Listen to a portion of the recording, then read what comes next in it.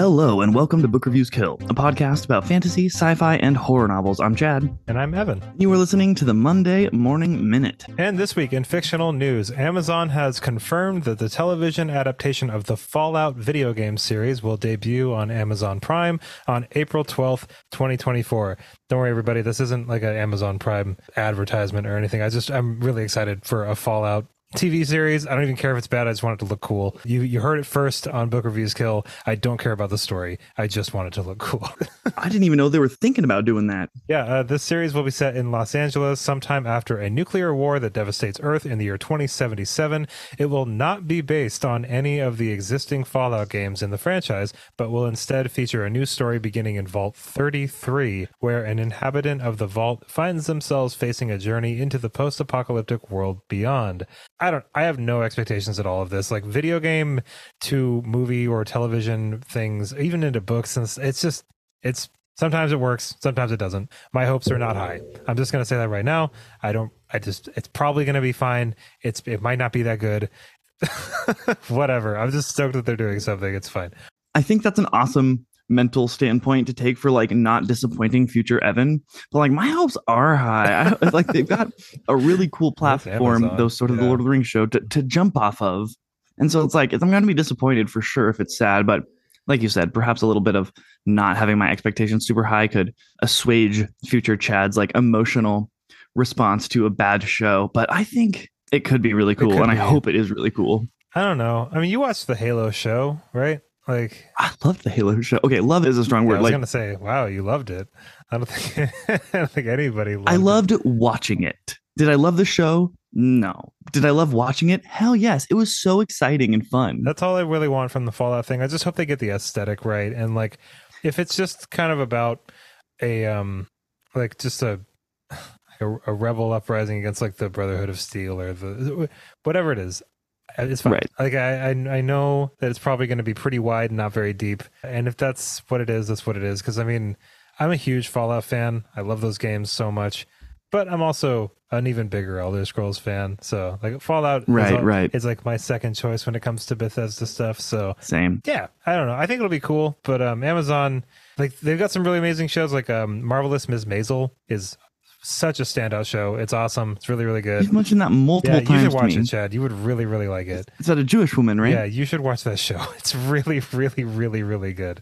Every single episode of that show is awesome. Because the name is not very catchy. I mean, it's like an alliteration, I guess. Like I know, but it doesn't make me think like, oh, what's going on with that exciting little number? Like Marvelous Miss Nate. Yeah, but like, but then like Rings of Power was like fine, but not really that good. Fine is generous.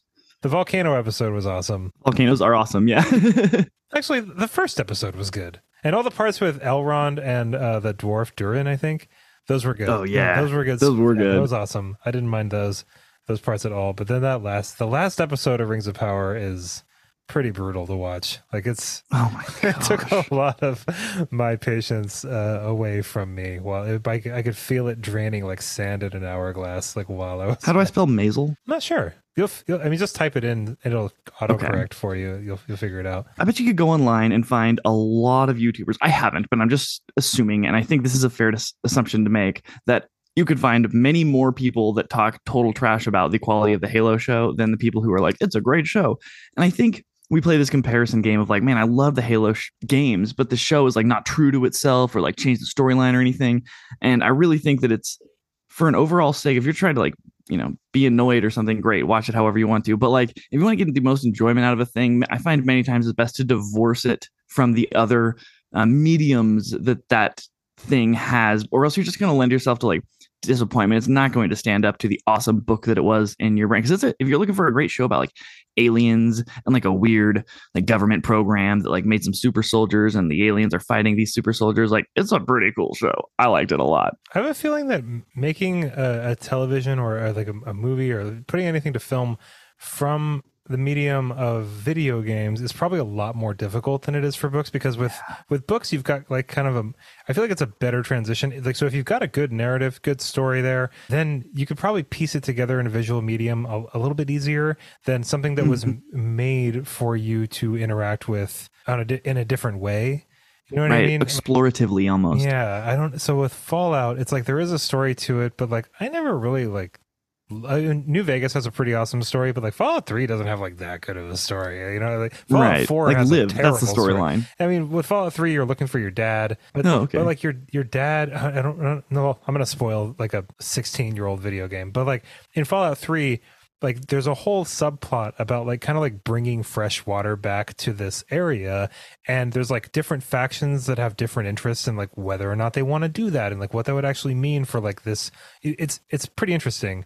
And Fallout 4 is like pretty bad. Like I like playing it more than I like playing Fallout 3, but it's, if anyone's listening right now and you're a big Fallout fan, then I don't know, if you like Fallout 4 the most, like hit me up because I want to know why. Like, it's a much more fun game to play. But yeah, Amazon, like, yeah, we'll see what happens. I mean, I have no real super high expectations, but that's the news. Chad, tell me about That's your cool. week. Before moving on from that, you know who Walter Goggins is? He played an Ant-Man. He's one of I have no the idea. characters, or the actors in the Fallout show. Oh, I And know I that like him a lot. Kyle MacLachlan from Twin Peaks, Dale Cooper, if anybody knows who that is in the Fallout show. Oh, So that's cool. pretty awesome. Yeah, That is really cool. good little segue there. Thank you. Yes. Okay, so it was my birthday week, Yeah, happy which was birthday. pretty cool. Yeah, it was fun. You know, it's funny how your birthdays change as you get older. Like when you're up until 21, they're pretty much the same.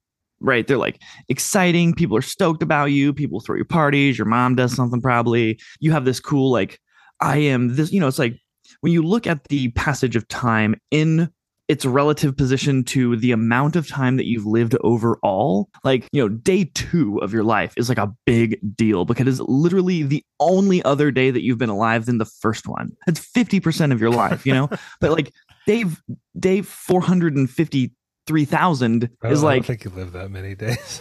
I don't know how many I know days what you you're live. saying. Yeah, sorry. Yeah, but it's I'm like such a a very dick. small portion of your life, which is why I think actually a sidebar is why we think as we get older that time passes by faster. I think it's our perception of its relative value as it relates to all of the time that we've been around, right? Yeah. So I think birthdays become less special in our own mind. And I think all my 20s, I was like, and that's the right way to do it. Like this random day that we like celebrate me. I think I'm wrong.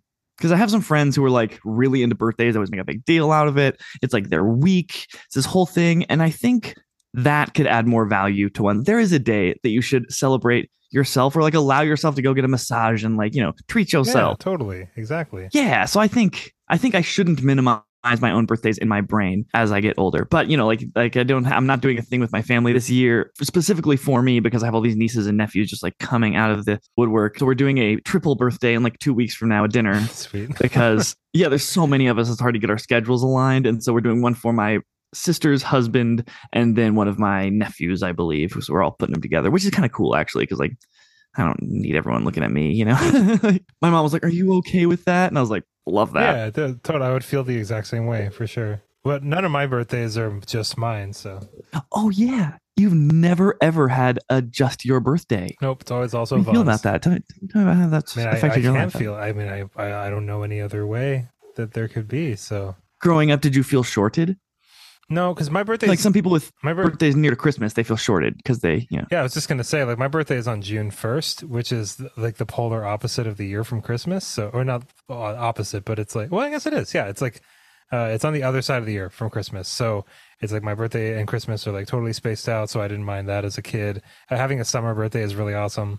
But yeah, like, I mean, it's kind of cool because then I'm never alone on my birthday. So right. But did you ever resent the fact that you were like, man, I gotta share this day with Vaughn? I resented so much about Vaughn. The birthday wasn't even. Like, mainly it was like the space in the womb. He took up half of it at least. Yeah, and like being a twin is kind of if you're friends with anybody in your intimate life with twin that are twins, like let me just tell you a little advice. Don't refer to them as like one unit. That's the most annoying thing about being a kid with a twin brother or a twin sibling is like we were always referred to as like both of us. And it was really frustrating because it was you're half a person. Yeah, it's really annoying. So it would always be like the twins, and it's just like, oh, cool. Like, what am I? Just like one, like half of this other dude. Like that's right. I don't want to be like that. And so that was always. I pee by myself, right? Like, yeah, like if Vaughn did something wrong, like they just associated that wrong thing with me, It was Oh, really weird. and like that was like, and that wasn't even like in a disciplinary way. That was like socially up until like my senior year of high school. You know what I mean? Like that Oh was, yeah, it wow, was really frustrating. It was really annoying. that's really Yeah, annoying. nobody's doing. It's not like Especially because Vaughn sucks. No, I'm just kidding. Love you, Vaughn. Vaughn is super cool, but He is. like it's not a nefarious thing, but it's just like this thing where people, I think in pop culture, like twins are seen a certain way, and it's just like annoying. You know what I mean? Like it's Totally. by no means like debilitating or anything, but I remember like reading the Harry Potter books as a kid, and like whenever Fred and George would come up in dialogue, it was really annoying. I hated Fred and George when I was a kid, but now I liked Fred and George. Fred and George are actually pretty awesome. But the way that J.K. Rowling wrote them is really fucking annoying. Like it's because like she has them like finish each other's sentences. So like there will be like this big sentence or like this big paragraph of dialogue that J.K. Rowling wanted to write, but then she would Mhm. split it up between the two of them so that they would say like one person would say one thing. It's like in the movie even they do like just make sure to say mischief managed, but they both say it at the same time, and then they both say again, otherwise anyone could read it. And it's just like that's not how people talk, that's not how twins talk, and it's just like it's not representative of twins. So Totally. It's just a continuation of the stereotype, the thing that you hate, which is Yeah. kind of like minimizing your existence the twins into are like being two. and the twins are like the comic relief in that series too, and it's just like it's like funny that they're twins, and it's just like that's man. But it is really okay. So the cool thing about Fred and George though that I think was pulled off pretty well is that one thing that is kind of accurate is like, or at least in my specific lived experience, Vaughn and I do endeavor a lot of things together, you know what I mean? Like we do, like we when one of us has an idea, You're a natural team. yeah, that's a really, really good way of putting it. So, like when Fred and George in the Harry Potter series are kind of a natural team, so that is sure. pretty accurate. Like Vaughn and I have definitely done like a lot of stuff together that we didn't necessarily need to do together. But like when I went down to go visit my family in Vegas, like I didn't fly alone. Like I was with Vaughn. You know what I mean? Like it was just Right. kind of like a given. Like I'm with Vaughn. We had the same hotel room. We played golf together both days. And we like ate all our meals together and stuff, and it was like this. You guys are adorable. Yeah, it was like this thing, and we didn't even talk about it. We just do it, So Right, that is right. a thing for that stereotype is like, at least in my case, like it is pretty true, I guess. But we don't like wear the same clothes. And stuff. Yeah. Yeah. I think about it sometimes. Oh my god! Wow, I'm so sorry to interrupt you. Actually, because I just said we don't wear the same clothes. Actually, when Vaughn and I met each other at the airport to fly down to Nevada, we noticed that we were both wearing the same shoes, and not just the same kinds of shoes, not just the same brand of shoes, but the same shoes, like from the same Wow. brand. We were both wearing Brooks running shoes, the same That you exact. both purchased independently Separately of the and other didn't even one. know the other one bought it. Oh, wow. So we were standing in the airport looking very much the same in our faces, and then also wearing the exact same shoes. So You're kind of like a half a person, dude. You should probably not even be able to get a full and boat. I am kind of like Just living half. a lot of these No. stereotypes that I'm like upset about. Hey, there was four shoes between the two of you. I think about being a twin sometimes, because I think you can be. There's a lot of negatives for sure, like we were talking about, and there's also It's some pretty positives. awesome. Because I like it. Yeah. you know, like a normal, like I have a brother. Him and I are pretty close. We do a lot of things together, but I don't think that we will ever, nor has like any brother, have the potential at least for getting as close Yeah, as two twins could for be to sure. each other. So there's like an intimacy I think that you have that's kind of like inherent, which is really cool. Like you kind of always have a best friend that you kind of hate. Yeah, You know? he really bugs me. Let's get back to your week though. We were talking about me Okay. again. Yeah. Oh, my bad. No, I was no, asking no, questions no, about your that's cool. childhood because I wanted to play Hey, twins are psychologist for a weird. second. Twins are weird. So it's cool. Twins to are weird. It's cool to talk about them. Okay, so going back to what I was doing here, love the twin talk. Vaughn, we love you. So I started Wrath Oh a wow, you bit because we finished Ruin. Wow. Yeah, and I know I mentioned that last week that I finished Ruin, but I did allow myself the pleasure of going back and rereading some of the battles because I know that you and I are going to be doing an episode about it pretty quickly. So I'm trying to get ahead of the curve, and because we delayed it like our last one about Ruin like 2 or 3 times for the sake of me not having finished writing the summary. So I'm trying to like get ready for that moment so we don't have to delay it a bunch. And I just couldn't remember something, so I had to go back and reread it. And man, those battles are so good. Like we will, and I think very justifiably so, complain about many elements of these books. But man, the guy is a master of battles. Yeah, just crazy They're good. really exciting. It's funny because like I do have some bones to pick with this series, Many. but man, like when something is really going down, like it's yeah, they're very vivid and very well choreographed and just Yeah, you're on your edge of your seat. yeah, like the most immersed I've been with this series is during the battle scenes for sure. 100%. Yeah. That's cool. 100%. Yeah, so Ruins, it's Ruin. Yeah. I didn't get too far into Wrath because I have memory issues, and I find in the past that when I do allow myself to read ahead of where we are episodically with the podcast, it's hard to keep them clear, Yeah. But I did want to read a little bit more. Because I was rereading the battles and things like kept coming up as questions, and I'd be like, oh, and so I had Wrath, and I started reading. That's okay. That's okay.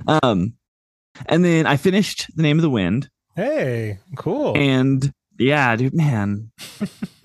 It's so good. It's so good. We've talked about it, me and you, on and off podcast before, but we're definitely doing an episode about it, right? We could do that this week. Yeah. I'm super down. Yeah, it'll be easy. Me too. It'll be. I have so many things to say. I can do it right now. And I started Wise Man's Fear. Oh wow! Yeah, you're getting right into it. Let's do it. And I think it kind of like led me to this thought that you and I think maybe even have, because we've talked about it a lot, I'm sure, but I think even wider than you and I, there's an opinion accepted by many that a story or book or series has to have an ending, and that this book shouldn't be read because it's not completed. And I think the fact of the matter is that a lot of book series, really, really good books, will never be completed. Like the author's going to die, there's going to, for whatever reason.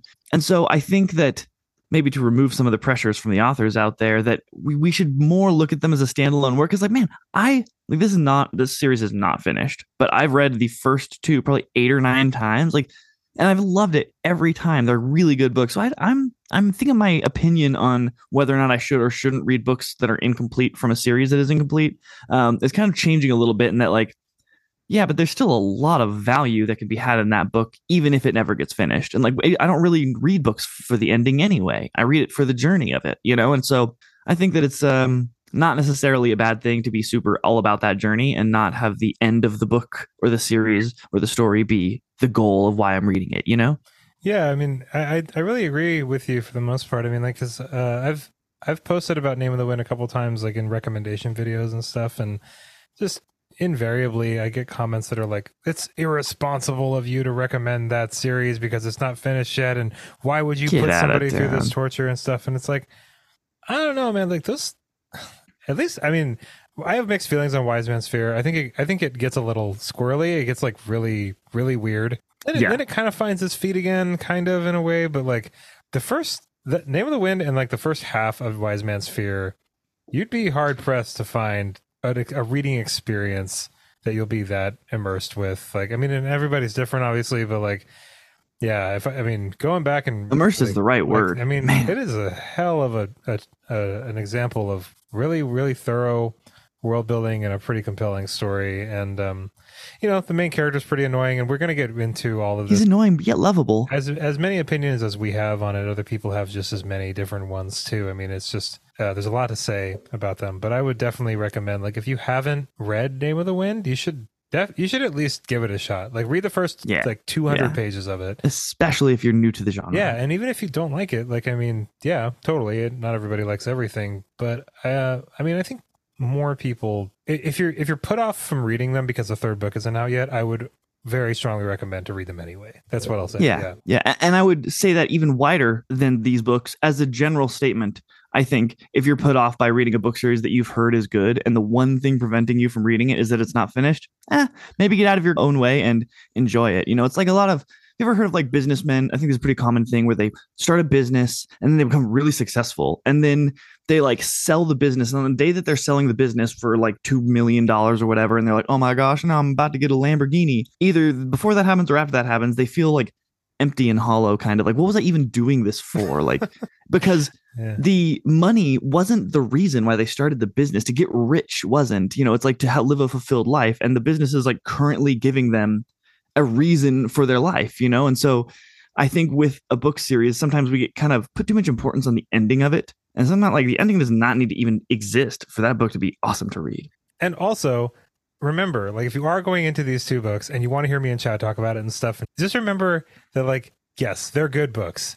They're not the greatest books ever written in the history of books. And I think that that's a really important point to make for people that haven't read them yet, is because they have been hyped to infinity, and they're very good, but you are not going to be like holed up in your bathtub with the shower running for weeks on end waiting for the third book to go. That's what people make it seem like. But like, yeah, you'll be frustrated because there's some questions you want answered, but like, it's not going to ruin your life to not have the third book come out. So I think like it's just important to remember that, because it's like, yes, it would be nice if the third one came out so that we could get some answers on things, but like it's not that big of it. There are, in my opinion, much better stories that I've read, which is saying a lot because it's a really incredible story. But like, man, I've read some banger books that like since that, like, yeah, don't worry. I agree with you. So many books out there. And just like how your birthday becomes kind of less personally important, or at least seemingly so, because of its relative likeness to the rest of how long you've lived, I think a book can very similarly be experienced as good or bad based off of in relation to your expectation going into it. Like if you thought it was like, if it was really hyped and then it was like, wow, that wasn't amazing, but like you still thought it was a good book, you might actually think it's a bad book because you thought the bar was so high when you went into it, you know? And so I would encourage anyone wanting to read them to just read it as a standalone as possible. Our brains must pattern out and make connections from everything, but just try to read it and see if you enjoy this story, but don't stop before. If you're going to read it, get at least 70 pages in. 70, I think. I would say 120. Okay. Like there's an event that happens at almost exactly 100 pages in. So yeah, longer than I would recommend you doing with most books. Yeah, totally. Because most books, you're like 50 pages in, if it's not getting you, get out of there. But with this one, stick around a little longer. I think you would like it. I'm also reading a He Who Fights with Monsters, because I always am, and we'll just be doing that for the next probably year or so, I think, in the background. Love it. This one, the setting has changed a little bit, and it's just not my favorite, but it's still very good. And then Dark Age. I've tiptoed my way all into Dark Age. Have you started it yet? Man, Dark Age is kicking my ass. It is so in a good way. Awesome. Like, dude, like the prologue for Dark Age was better than all of Iron Gold. It was put together, multiplied by 10.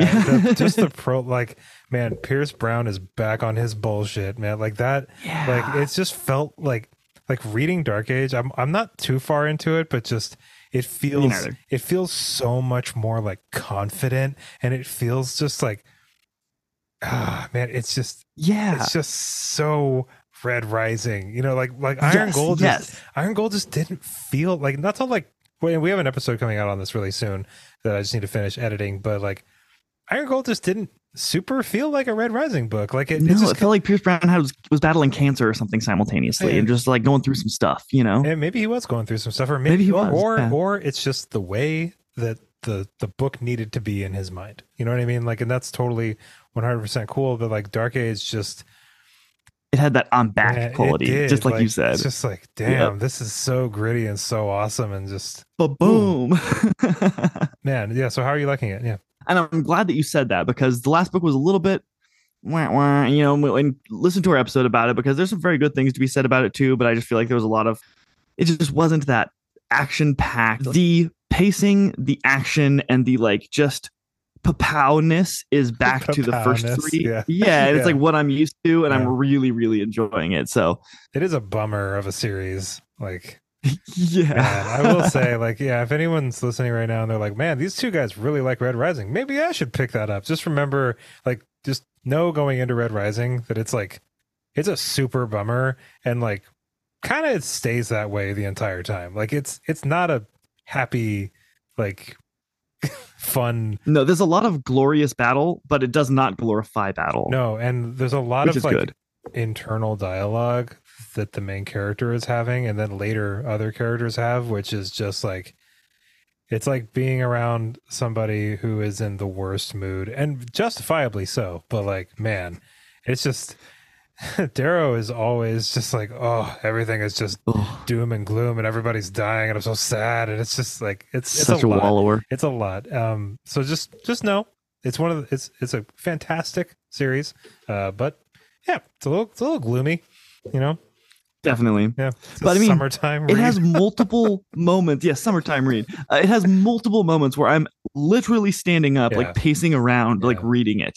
Like, and like jumping up and yelling. I've done that multiple times over the course of these. Like, wow, real good stuff. Not during Iron Gold. Not during, yeah, no. Okay, and then the only other thing that I did of note this week was I watched The Edge of Tomorrow with Tom Cruise, just because I watched like The War of the Worlds like a couple weeks ago, and I feel like I'm on this weird like Yeah. Tom Cruise kicker Oh because yeah, I he's like great. got into Scientology a couple weeks ago with reading the L. Ron Hubbard book, Oh wow, yeah. Dianetics. So that led me obviously to Tom Cruise, which obviously led me to his movies, and so I'm just kind of hitting him.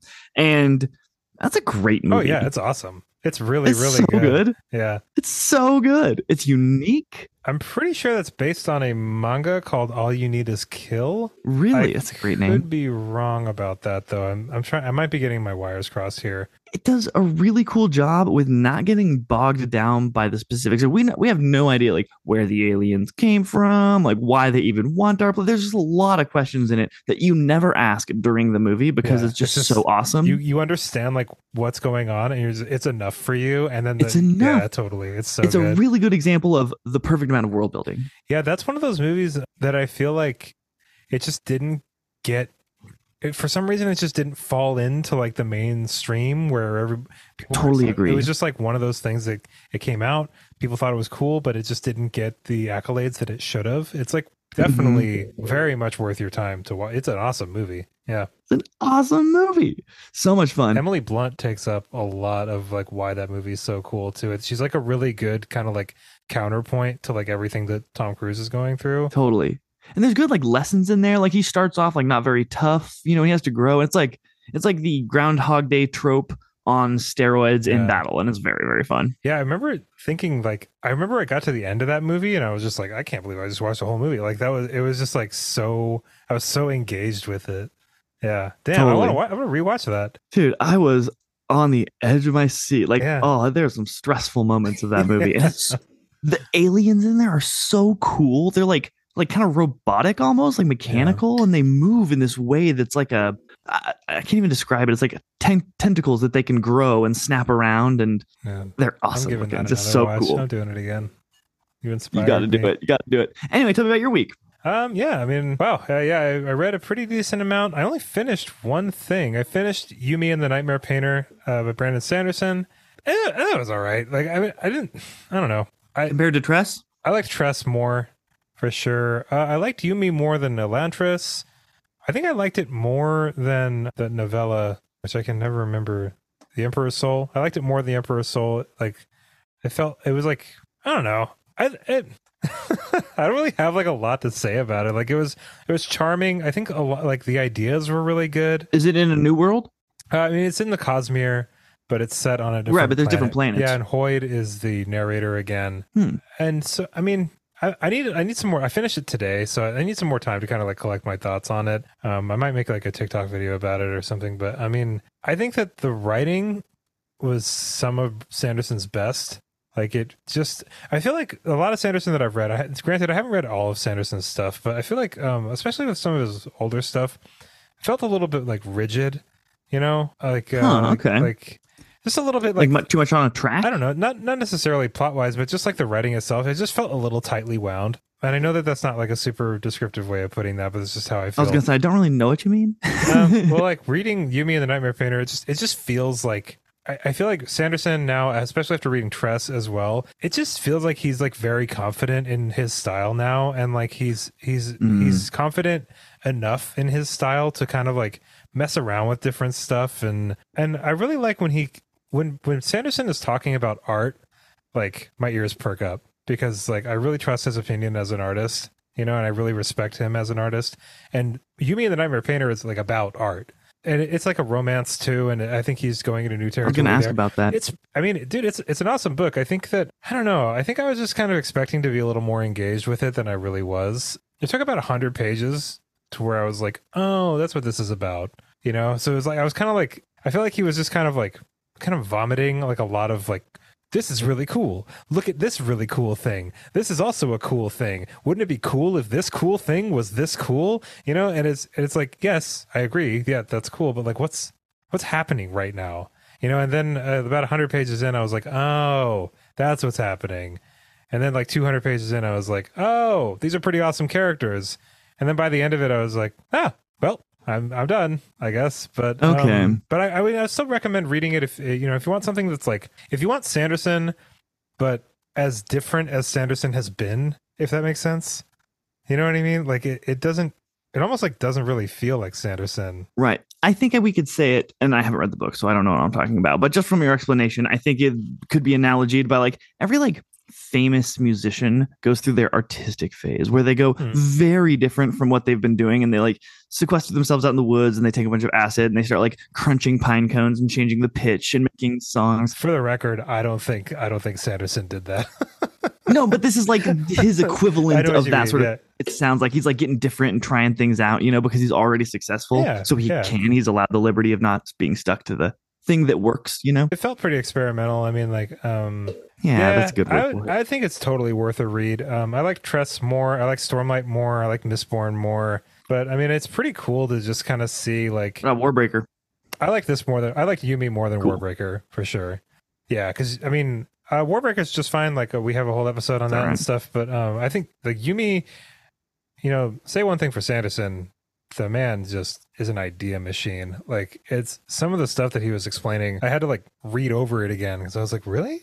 That? Whoa! I didn't. It's like the idea was kind of like his magic system, or it's just like I mean the way that it's hard. I don't want to spoil anything, but there's like there's elements to one of the worlds, I guess you could put it like that. It was like, how the hell would that work? And then he kind of explains it more, and it's just like, damn, dude, like you're so good at taking this idea that's just so out there and then grounding it in like the nerdiest way to where it's like you couldn't help but believe it. And Sanderson does that in all of his books, and he's just such a master at it. It's like with metallurgy or whatever it's called. I can't remember the exact name of it in Mistborn, but this idea that you're like swallowing metal and it gives you powers and stuff. It's like on paper, it's like so stupid, but then the way that it's actually explained, allomancy, yes, there we go. Like when the way that it's, did you have to look that up? No, wow, I didn't. I literally typed in. Look at you. Dude, I was going to. I was about to Google it, and I typed in alloy. Yeah. Because I was going to be like alloy magic, and I was like, allomancy. Okay, cool. That's why. But like I said, I mean, like he really is just a master at saying this kind of outlandish thing and then reeling you back in with a pretty thorough explanation. And not only an explanation, but like making it relevant to the plot and the characters in the world, and like making it feel like this fully realized cool thing. God, that's hard to do. And then the reason I liked Yumi in this regard is that it's all kind of tied to like how the main characters feel about art. That was really driving me to finish it, because I just really loved reading those parts, and I liked making that connection through the story. So yeah, I mean, it's good. It's just like, I don't know. I just wasn't super like engaged the way I think I just have high expectations for Sanderson. Like I expect Sanderson to just like, it's like his own fault that you didn't like it that much. Yeah, it's not, he wrote the book he wanted to write, but like in my mind, I was just like, where's like the crazy, super gnarly stuff that's supposed to happen? Like, right. Like, I want people running with bridges on their backs while arrows are flying out of it and stuff. Yeah, and like magical, mechanical, like mech god fighters. Yeah, that's just like not what this book was, but still, it's totally worth. How's his romance? I know that there's like a strong theme of that in there. I don't know. Like it was fine. Okay, just fine. Yeah, I would imagine that actually. If you were to be like, tell me how good you think Sanderson's romance would be like, I bet you he could do it, but it's not going to be. I don't think it was bad. I mean, I think, amazing. But it wasn't like this. It wasn't like cringy or anything. It was just like, oh yeah, totally. Then so I finished that, and then still rereading Salem's Lot. I'm like halfway through it. I forgot how long Salem's Lot was. Like I picked it up and I was just like, I want to give Salem's Lot another read. An easy one. 650 pages long. Oh my God. Did you do it on your Kindle? No, I'm reading it. Okay. Yeah, book where that's analog. Silly of you that you didn't pick it up and immediately notice how big it was. I don't know what I was thinking. Yeah, I was just like, because I'm like 280, 300 pages into it. I was just like, damn, I still have a lot of this book to read. But yeah, I think, it's interesting because it was like my second Stephen King book I ever read. And I've since read, I think, over like 40 or something. And I think it super holds up. I think it's a lot more long-winded than some other King that I've read, which is saying a lot because like a lot of King is very long-winded. But like this book is definitely like, wow, man, like that was a lot of like going into like philosophical diatribe or like descriptive. It's like so something that King does in a decent amount of his books. Not all of them or anything, but a decent amount of them is he likes to kind of like build a town from scratch, and he's going to introduce you to everybody. He's going to tell you the backstory of the town. He's going to tell you what the rivers are called, and in this book in particular, there's just like this whole section where he's just like, okay, and it's not that long. I'm being kind of dramatic, but it's just like it's just like this whole section where it's like, okay, so like this is what the geography and like topography of like this one quadrant of town looks like, and like there's like the history behind the town going back like 150 years. And it's funny because while I'm reading it, I'm kind of like, man, get a move on. But also, building a town like this in such a vivid and kind of long-winded way, I feel like it really adds to the terror that he's kind of going for here. Right. There is, it certainly makes their world live off the page. because like for anybody that doesn't know about what Salem's Lot is about a small town in Maine and a vampire and his henchmen, a vampire moves into town and opens like a furniture store.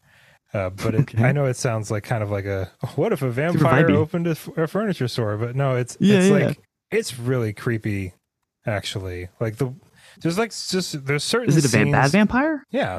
Oh yeah. Okay.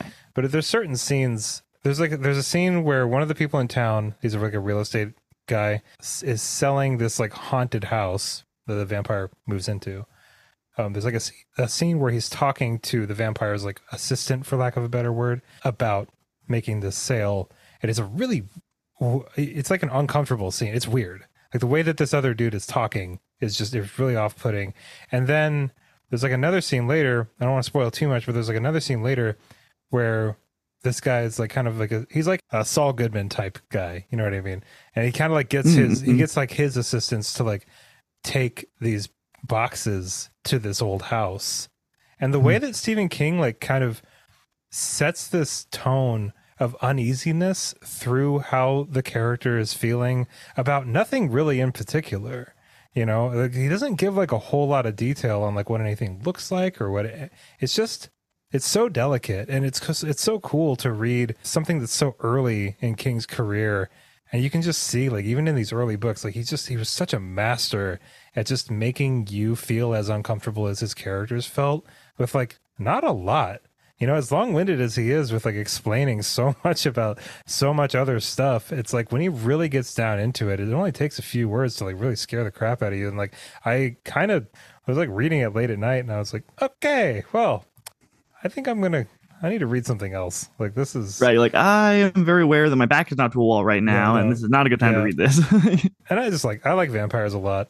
I think vampires Me are too. really cool. I'll read about vampires forever. I'll watch everything. I like vampires. I think it's just because they're so like classy. Like usually things that really scare you are like, I don't know. There's just something about vampires. It's like evil with the code. Yeah. It makes them more dangerous almost. They're not just like this mindless, like banal monster. It's like they're relatable. They're like calculating.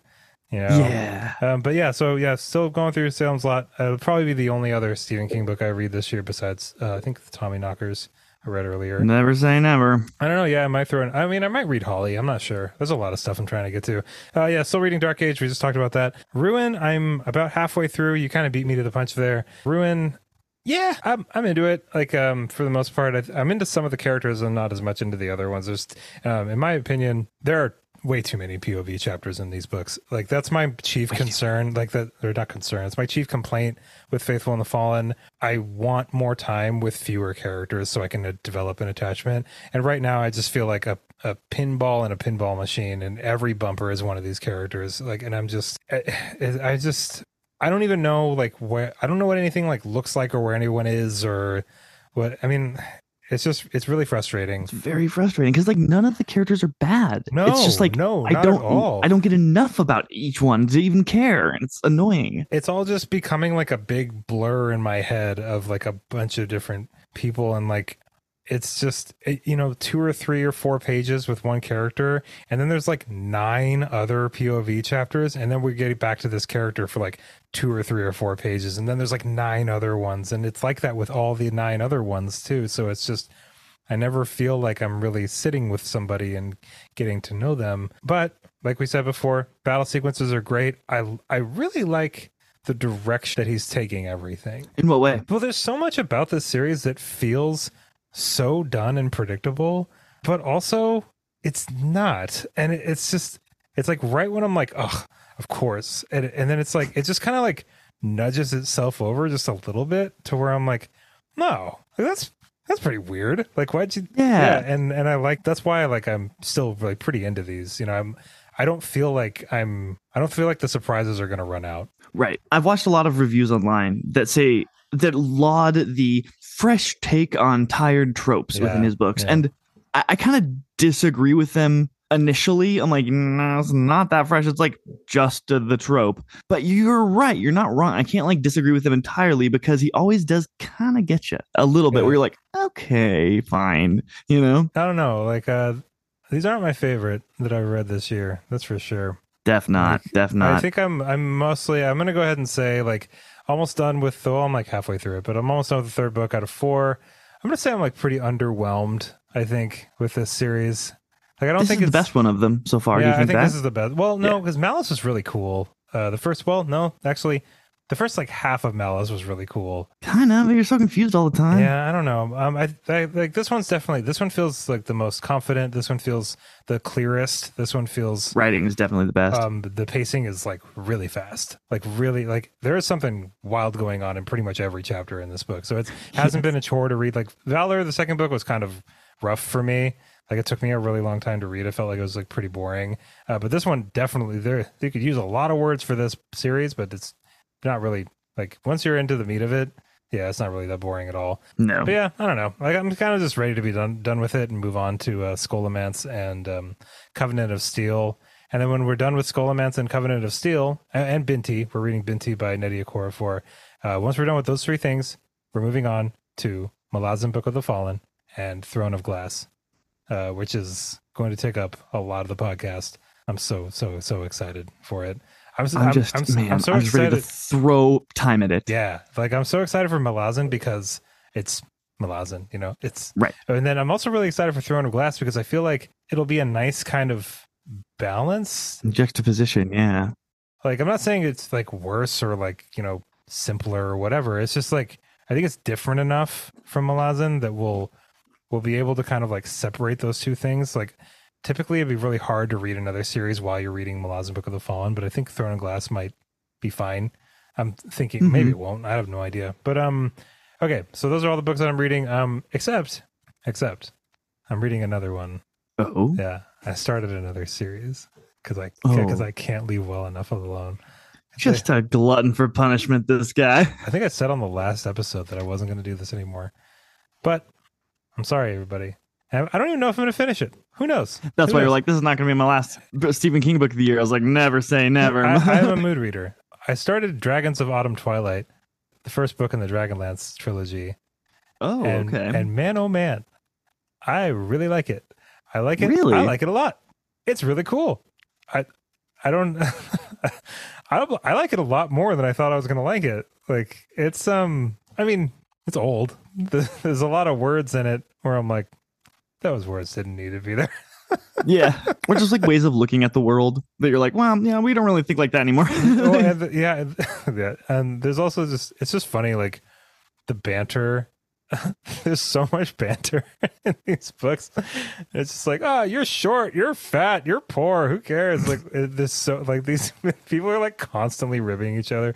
But I do like the story, the way that it's developing. Like good action scenes and just. It's just whimsical and like great descriptions of stuff. Like some of the sentences, I'm just like, damn, Margaret Wise and Tracy Hickman. Like that's an awesome way to say what that looks like. I love it. Like this is great. I feel pretty immersed. The characters are like individual and fun, which is impressive. The story's cohesive with 2 authors. And anyway, I think that would be cool if like, I mean, not because we're doing it, but I think that it would be cool if more people wrote books collectively, like as a group, you know, like The Expanse. Awesome. Like if the 2 times that I can think of it happening, they've written like very good book series that are critically acclaimed by many. Granted, I'm sure there's many times that got happened that never saw the light of day. But like, I don't know. I think that it would be any time that we can add community to our life. Like reading has always been a me thing alone because it's like inherently I have to do that alone. But as soon as we did the podcast, we built a community around it. Like now my hobby adds so much more value to my life. And so any times that you can do something that you love and do it with another person, especially if you love that person, man, I think not only make some cool stuff.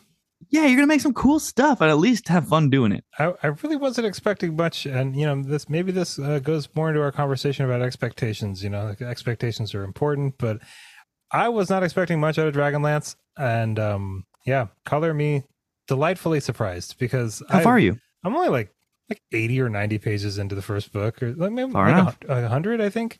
Okay. But yeah, I'm gonna at least read. I don't know if it is it Dragonlance trilogy. I think there's four of them because I think Summer Flame or whatever came out like a little bit after the. I don't know. I need to look into it, but it's my back burner series. You'll hear updates on me. I might not even finish. I have no idea. But I started reading it just to. I was like, I want to fall asleep to something like that. I don't really care like that much about, but it's still fantasy or something. I can't remember what my rationale was behind it, but I like started reading it and then I kept reading it and then I kept reading it. Yeah, it's cool. It's just I don't know, it's just like the kind of fantasy I want to read right now. And I think that I wish that I had more time on my hands to kind of like, because I want to read a lot of the newer stuff that's coming out Right. because I like it. I like being caught up on like Right. And you need to, frankly, in your line of work. yeah, I mean, it's important to me.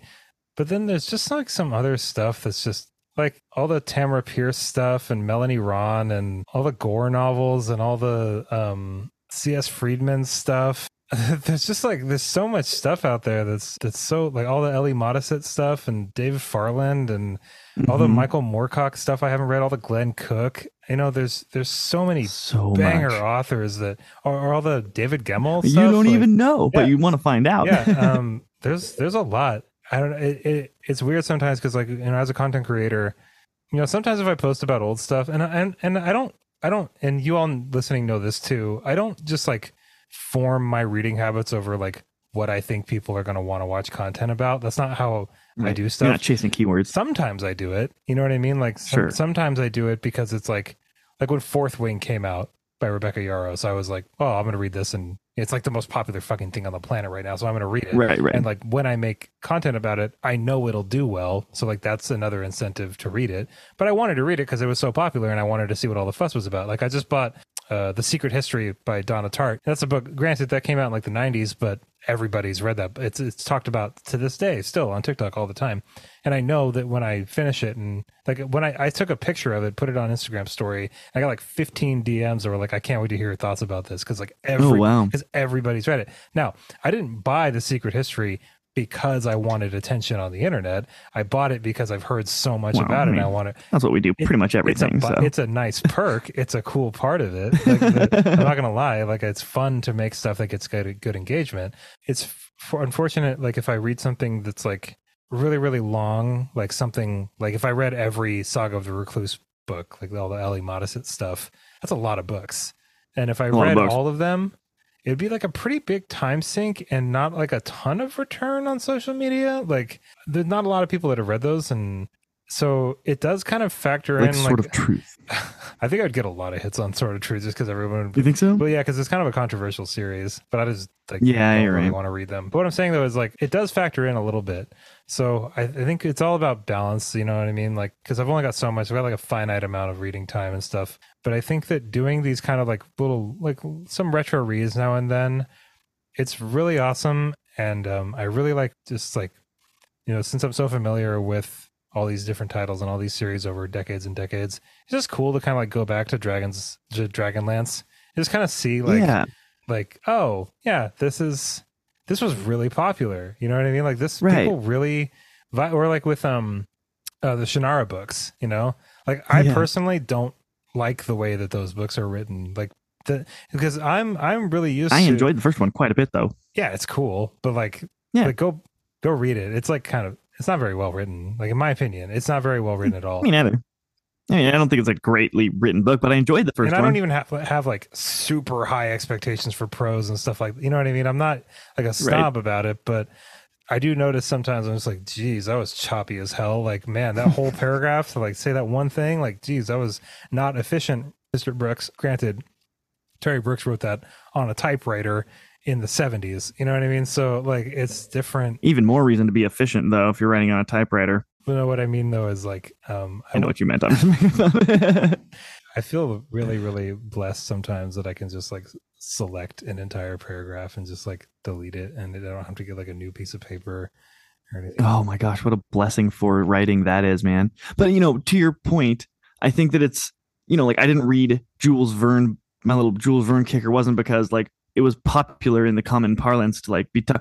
But I think that not only was it enjoyable for me because I like reading and I like reading books that are old and critically acclaimed like that, not just enjoy the books themselves, but I think that there is like a tertiary growth value in there that it makes you like it broadens your horizons as a reader, absolutely. which will make you better at making content about things that are popular today, you know? So it's kind of like it adds to your foundation. Yeah, I'd say like it's an 80-20 thing. You know what I mean? Like 80% of the time I'm just picking whatever the hell I want because that's just what I want to read. And then like 20% of the time it's like, all right, this is kind of on everyone's radar right now. Let me check this out. And I think that if I keep to that, then I feel really, really good about it. Like if I was only reading books everybody was talking about all the time, like I think I'd go crazy because I wouldn't be. You go crazy. Yeah, I wouldn't be reading Dragonlance. I wouldn't be reading like like when I read I remember it was like a really big kind of eye opener for me. I mean, because I read Revival by Stephen King. I loved it. I was just like, this book was so good. Like I really liked it, and I gave it like such a glowing review on TikTok, and like nobody cared that I had just finished Revival. Like no one wanted to talk to me about it. No, I didn't get any DMs about that one. Like I didn't. No one in the Discord wanted to talk about Revival. And it's funny too because it's like I had such an amazing reading experience with that book. Like I mean, I would still very much recommend it to anybody. It's definitely. I would argue it's Stephen King's most underrated book. It's really, really good. But even people listening right now are probably tuning out like, I don't care about Revival. I don't care about some crappy Stephen King book that I haven't read like last year. Apparently it wasn't crappy. No, I thought it was really good. But yeah, that's everything for me. Last little thing for me. I don't think we're going to do the fun fact this week. We're just going to leave it off on this one, everybody. That's okay. But the last thing for me is it is fall. It is spooky season.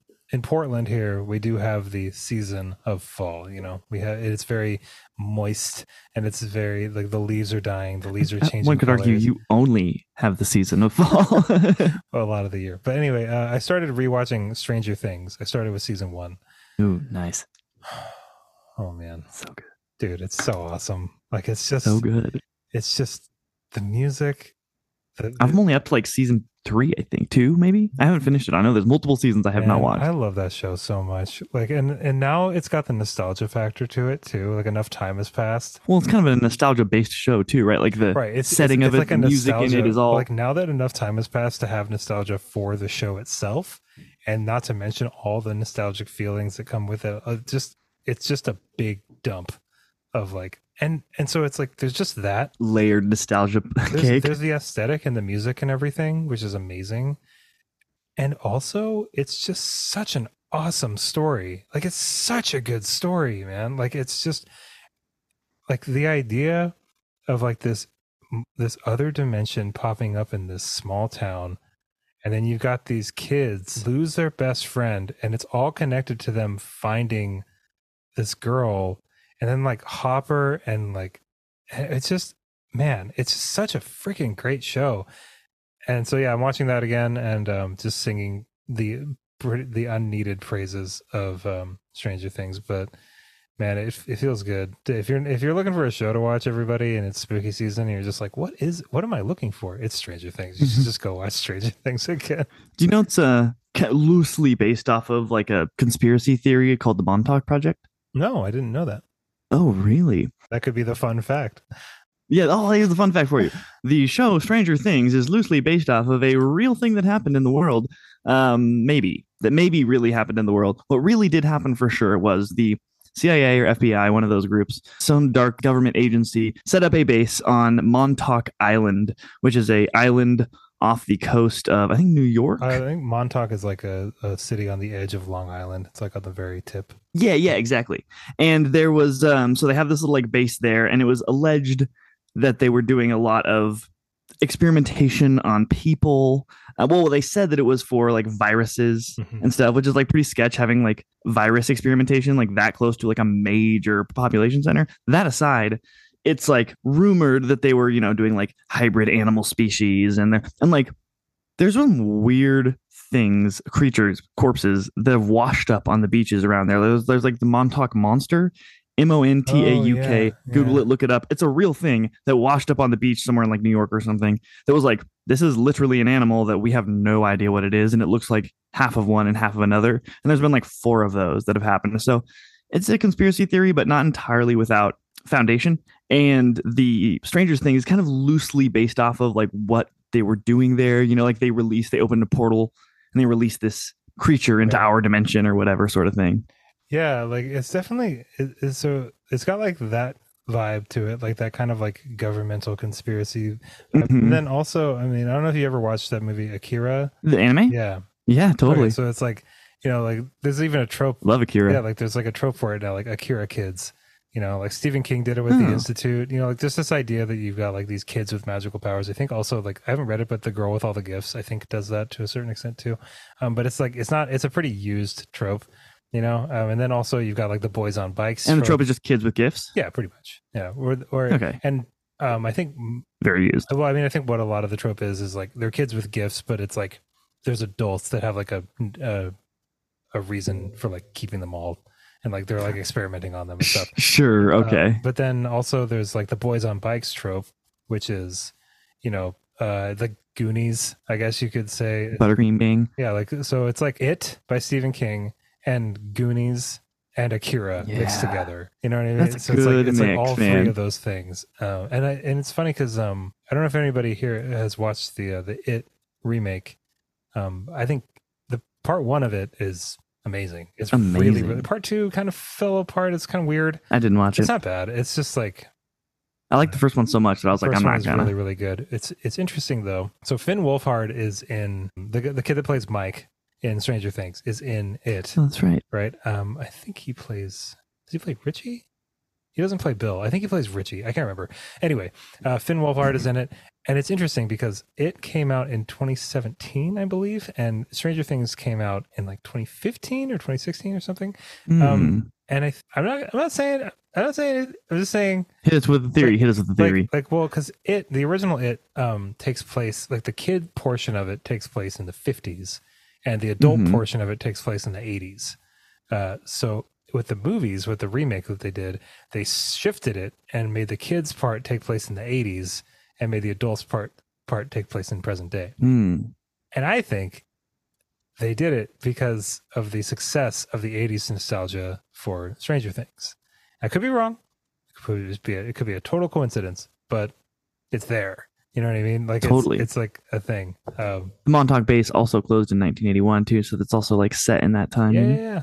I think, man, like I was like rewatching that first episode, and I was like, man, the budget, this like with all of these songs from the 80s, like you know how much it costs? And all the old cars and stuff. Yeah. Like, where do they man. even like build a town that was 70s? It's funny because like somebody like pulled out like a Pringles can, right? And it's like the details that you have to make when you're doing period pieces like that. Especially when we were Man. talking earlier today about the Marvelous Miss Maisel. That all takes place in the 50s, and like they have to make sure like everything. You know what I mean? Like it all has Right, to like, look. where do you even go to get a Walkman now? And you can buy one on eBay. They probably honestly Can you? They probably honestly got a lot of stuff from eBay. Like Probably there's did. like collectors. Like everybody collects everything. Like I doubt that Like, like get handed like, don't break this. This is very expensive. It's a Seriously. collector's edition. Like, But yeah, I hardly believe that like the Duffer Brothers were like making trips to their local like vintage store or something. They probably ordered everything. yeah, I'm sure they're a person who works under the person who works under the person that works under the person who works for them. Did. It's so funny, man. Like how, like a show like that. I want to talk to somebody who was like a kid in the '80s because like it made me want to be like 12 years old in 1983, which is funny Yeah. because it's like, would I want to be a kid? Well, I don't think it was very different than 12-year-old you. And Probably though I not. think that Yeah, probably. 12-year-old today, I think you and I are very kind of like, maybe not in a special, I'm not saying we're special, but like we're in a generation that was right before the internet. Yeah. Like, it's like you grew up with like the dial-up internet, like right when you were probably 12, 13, your parents probably got like dial-up internet and you had to only Yeah. have like get off the computer, I need to use the phone. It was like a thing you heard growing up, whereas like understand that. For a while, know? the internet was just like a novelty. It was just like a Right. fun thing my parents did that like I used Yeah. every now and then, and didn't start getting real until like MySpace and Facebook came out. And it was like, wait a minute, like now we're on here all the time. Like before Right. that, it was like my parents would like use it to like buy stuff on eBay or like Yeah, yeah. check their emails and stuff and look at the news. But it was like this thing where like you got on the internet for a little while and then you would get off the internet. Right. Usually Like, for a purpose. I need to buy a rare yeah, fish for my it was like pond. a tool. Yeah. Now it's a place to be. I remember I have a vivid memory of my dad because I was like 5 or 6 years old or something. I don't I was and we had internet, but it was just like 1996 internet. It was crappy. But like I remember asking my dad what this big long shelf of like uniform books was. He was like, "Well, these are encyclopedias," and I was like, what? How old are you? I was like 5 or 6. It was like Oh, it's a okay. really vivid memory I have. And my dad was like, "Well, these are encyclopedias, and this is for if you ever want to know something." Right. This is our collective knowledge. Yeah, and they had all of them, Yeah. and like They're a big deal. it's so funny because like yeah, encyclopedias obviously have a bunch of stuff. There's a lot. There's a lot in. You'd be surprised at how much stuff is in an encyclopedia, the collection. Yeah. They're like humanity's collective knowledge. Yeah, but like relatively, it's nothing. It's like not even. It's like the bare bones, like things you would need to know. You know what I mean? Like Right, right, right.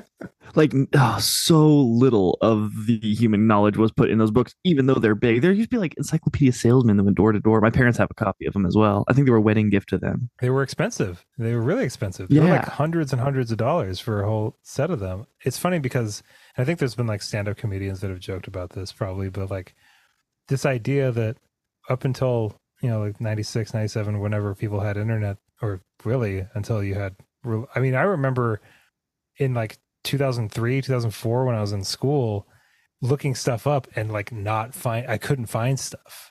You know what I mean? Right. Because there Research papers were difficult. yeah, now it's a breeze, but like but Totally. Now before you can have an AI do it for you. but before the internet, it was just like if you wanted to know something and you would like ask people or you'd look in an encyclopedia, and if you didn't get an answer, you just didn't know. Now it's just a thing you Right. don't know. Which is like knowledge was more valuable back then, or at least in people's minds, 'cause it was harder to get, right? And I scarcity is suppose. I don't know. one of the primary things of value. You know, if you were to print Wikipedia, it would take more than 1 million pages. That's more than 1,000, 1,200 page volumes. A million page book. Yeah, I think there's a service of Wikipedia because I got this. I really, maybe not really cool, but I had a business idea like 4 or 5 years ago where I was like, oh my gosh, what if it was like you could be like, hey, I'm really interested about dogs, jujitsu, sailing, and tying knots, and I'm looking for a coffee table book. And then this service would like find those articles on Wikipedia and then kind of like compile them in a pretty way for you, and you could kind of build your own book based off of your interests that you could have laying around. And Wikipedia totally does that. You can actually go on there and like buy, like make yourself your own book. And I was like, oh man, they took my idea. I have an idea for a podcast that I might do solo. Not because I don't love doing it with you. Because you need more projects. That's for surely a thing. Sorry, everybody. But there is a podcast idea that I had where it'd be like the goal of it would be to like fall asleep to it, basically. But I was thinking about just like picking random Wikipedia articles and just reading them, and then that would be the entire podcast episode. So it'd be like fall asleep to Evan reading this article about the Super Nintendo system, and then I would just like read from the very beginning. You know what I mean? Man, that sounds like super boring. Right, but you could totally fall asleep to my sultry, deep voice. You do have a really good voice, and I mean this as a compliment, not as a insult, because it could be easily taken as one. But you do have a very calming, soothing. Like it would be easy to fall asleep to your voice. Like, just listen to this. Okay. The Super Nintendo Entertainment System, commonly shortened to Super Nintendo, Super NES, or SNES, is a 16-bit home video game console developed by Nintendo that was released in 1990 in Japan and South Korea, 1991 in North America, 1992 in Europe and Oceania, and 1993 in South America. And this is a long Wikipedia. It's weird. That could be like 15, 20 minutes long. I was bored that entire time. but when you stopped, I was sad. I was sad when you stopped. I was like, wait, he's not going to keep going? Like slightly engaged, you know? Yeah. Interesting idea. I think I was it's a very milquetoast idea that might be very successful. I think I was going to call it like Sleepypedia or something like that. Sleepopedia.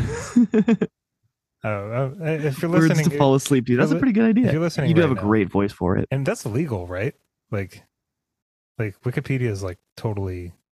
Yeah, it's publicly accessible. I don't think reading it out loud to anyone would be Now, if you were to sell that, Right, I wouldn't sell it. I don't think I could even. I don't know if I could even run ads on it. no, you probably could because you're taking a thing and you're changing the medium of it. So like when they do like review videos, you know, or you have like a response video or something, reaction, that's legal because you are changing it artistically enough that it's a new thing technically in the rules of, you know, copyright law. So I think you would be doing that. Like you couldn't go to Wikipedia and get that. Right. It's a new thing. I don't know. I'll mull it over. If you're listening right now, we're going to end this episode, but if you're listening, let me know your thoughts on that, if it's worth pursuing. And don't steal my idea. I'm copywriting that, everybody. Yeah. Don't do it. We know we can trust all thousands upon thousands of you. All right. I do anyway. I love them all. That's going to do it for us today, everybody. Thank you so much for listening to the Monday episode. This is mine and Chad's highlight of the week, and we hope it's the highlight of yours too. Also, we do have a Patreon, we have a Discord, we have respective social media pages, but most importantly, we have a Patreon. So please... Yes, and most importantly, we're loving it a lot more than maybe, I don't want to say we used to, but we're really trying to prioritize some content in there. Like we started this episode by talking, what, an hour and a half or so? We got some stuff coming out for the Patreon, everybody. Don't you worry. We are going to put some stuff out there for the Patreon specifically, and that'll be kind of a regular thing moving forward, which I'm really stoked on, actually, because I can just be an extreme... No, I'm just kidding. Chad gets crazy on the Patreon. I get nuts. I'm a very angry person. All right, everybody. Hope you have an awesome rest of your day. And, of course, happy reading. Bye, everybody.